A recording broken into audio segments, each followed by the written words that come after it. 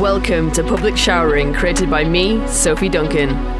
This is the only podcast designed specifically for pole artists, aerialists, and movers of all kinds who want to learn how to build amazing choreography, tell your stories, and be the best performer you can be.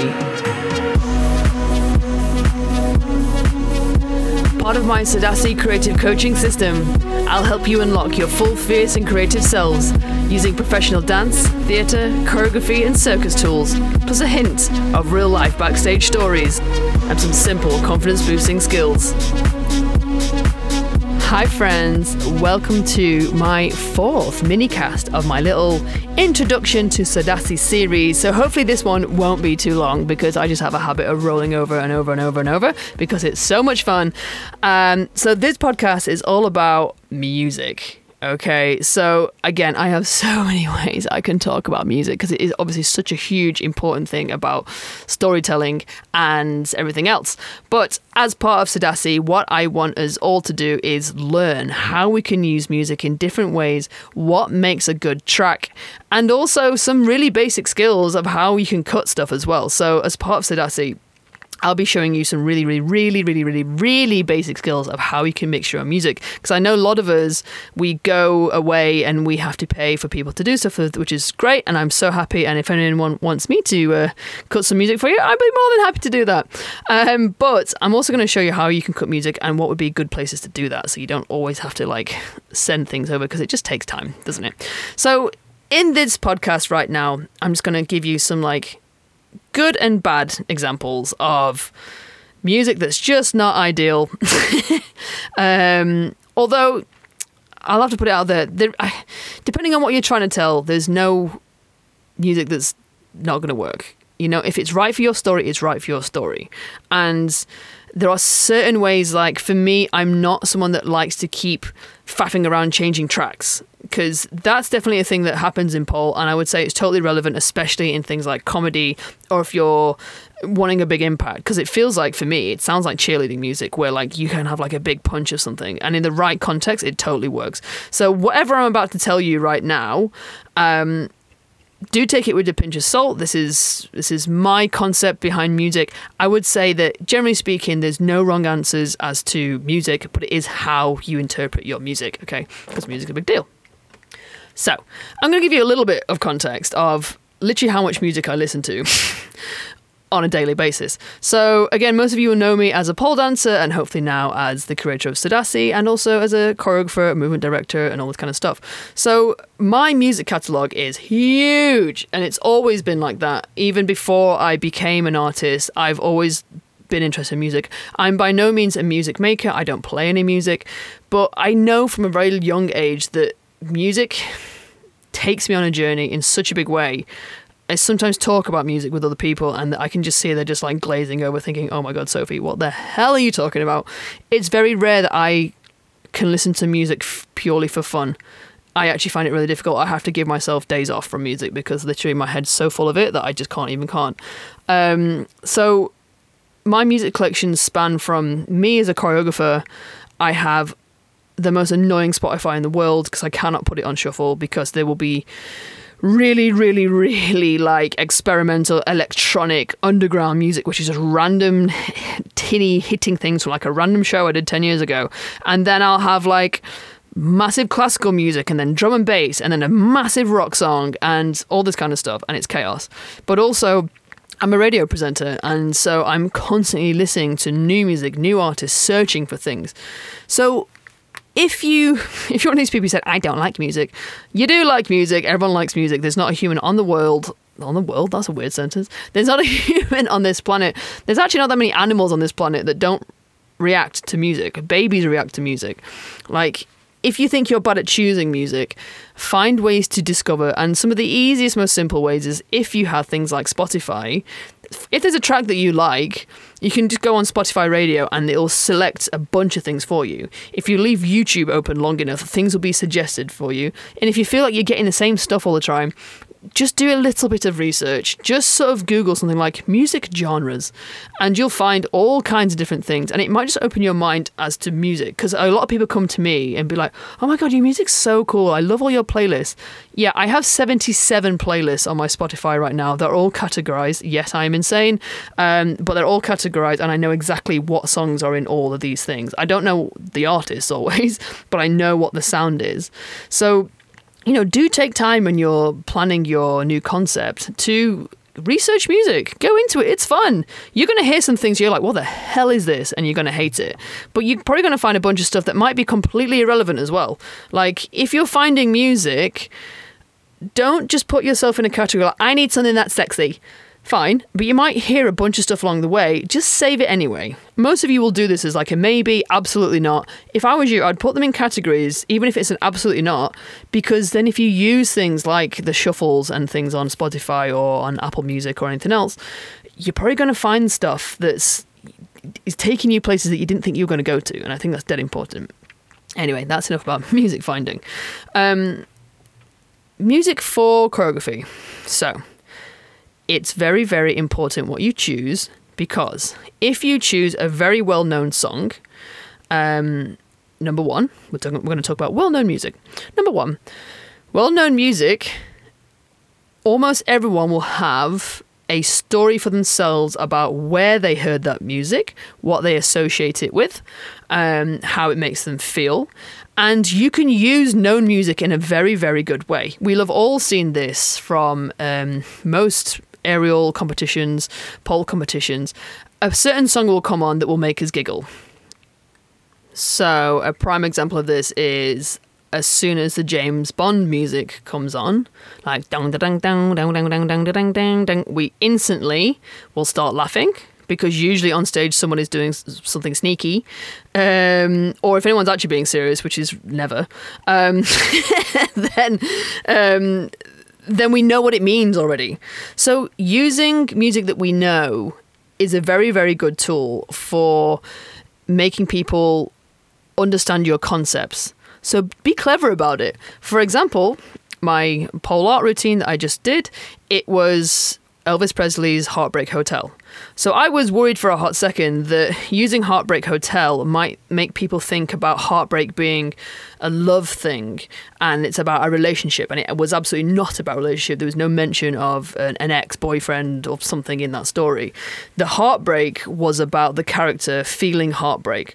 But one thing that I realised is, because of the choreography that I was doing, I was being sorrowful. And if someone took it as I had a big breakup, that's fine, because my concept was about people getting tired of the world just not working for them. So if someone thought that it was a relationship thing, that's absolutely fine. But I was worried initially because I wanted to make sure people just thought that I was just sad about life. And the major word that you hear all the time is Heartbreak Hotel. So what I was doing, I was being clever about the music. And this is a good thing that you can do with known music, is be clever. And if you have something like Heartbreak Hotel, you're now building the world of the Heartbreak Hotel. The Heartbreak Hotel is where people who want to drink and hate life go. And that's very useful and that's really relevant. So yeah, just be clever about that. And the big thing is when classical music comes on as well, if you ever want to go down that road, classical music is, again, a really good tool of this, because you'll, for example, if you look at TV adverts, things like classical music are always used because they are known songs. And it's interesting, if you want to get an idea of how known songs can make you feel, just pay attention to adverts that are on the TV for a little bit, and you'll start to see certain things. If someone's being completely new and fresh, then they'll use a song that no one's ever heard before, depending on what they're selling. Certain things, like, for example, Apple products, they usually play out a very famous artist and something that's really funky and very cool and very slick. And it makes you turn it on because it's a very clever way of getting that hook. So what you need to do with your music is it has to have what's called a hook, which is basically that thing that you hook onto and you go, oh, I know this straight away. So the next thing I'm going to say about choosing your music is, the most important thing to me, choose music that moves dynamically. So I also use this as a choreographic tool as well, because if you have a song that's completely monotonous and nothing really happens, you're going to have to be really clever with the way you move to music, okay? Because basically there's lots of relationships you can have with music. You can go with the music, and by what I mean is, like, let's say you're dancing to the beat.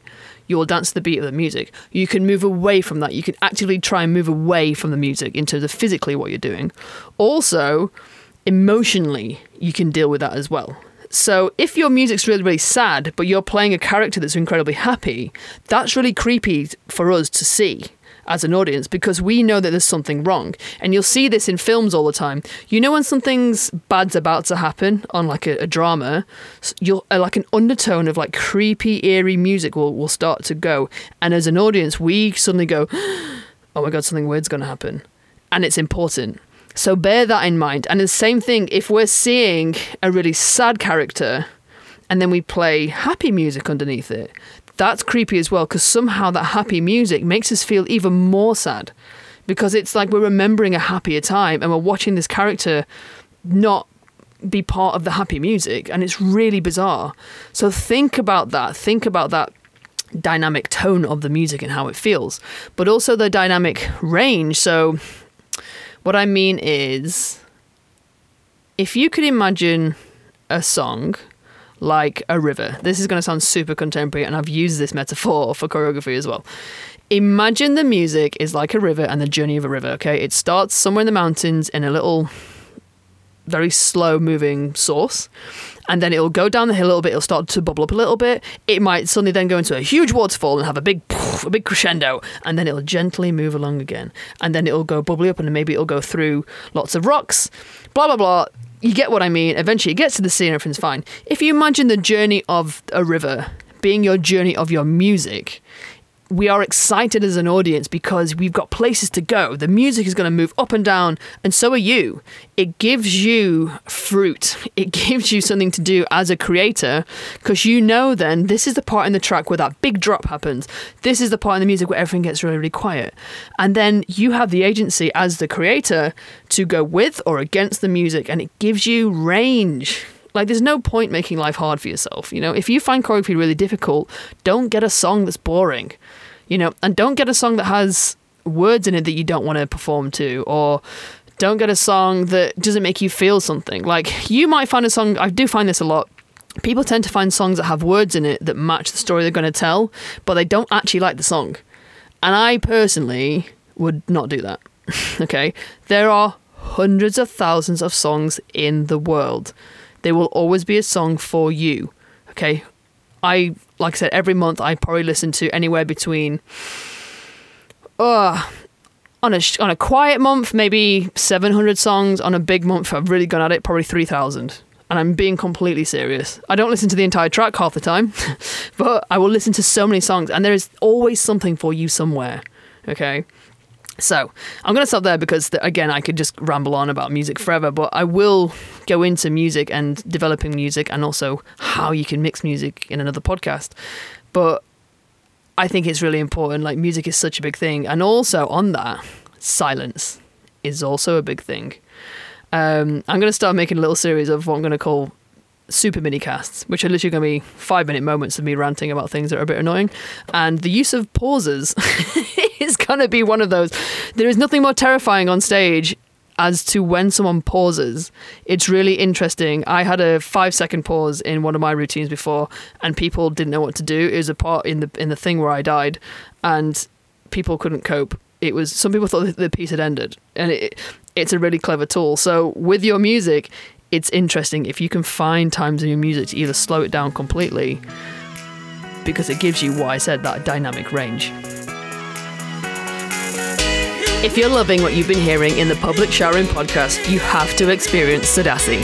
www.soduncan.com/Sadassi. It's the online community that is everything you've been hearing in public showering, plus so much more. It's where you can get one-to-one help bring in all these ideas to your own work. It's where you can learn new creative coaching tools not shared on the podcast that will blow your mind even more. And it's where you can hang out and chat with other Sadassi members just like you and help each other unlock your creative potential. It's fun, it's chill, and I'm there for you when you need that little bit of extra support. So come join us at www.soduncan.com/Sadassi. It's been a pleasure to have you with me today. I'll see you there. Love you, bye-bye.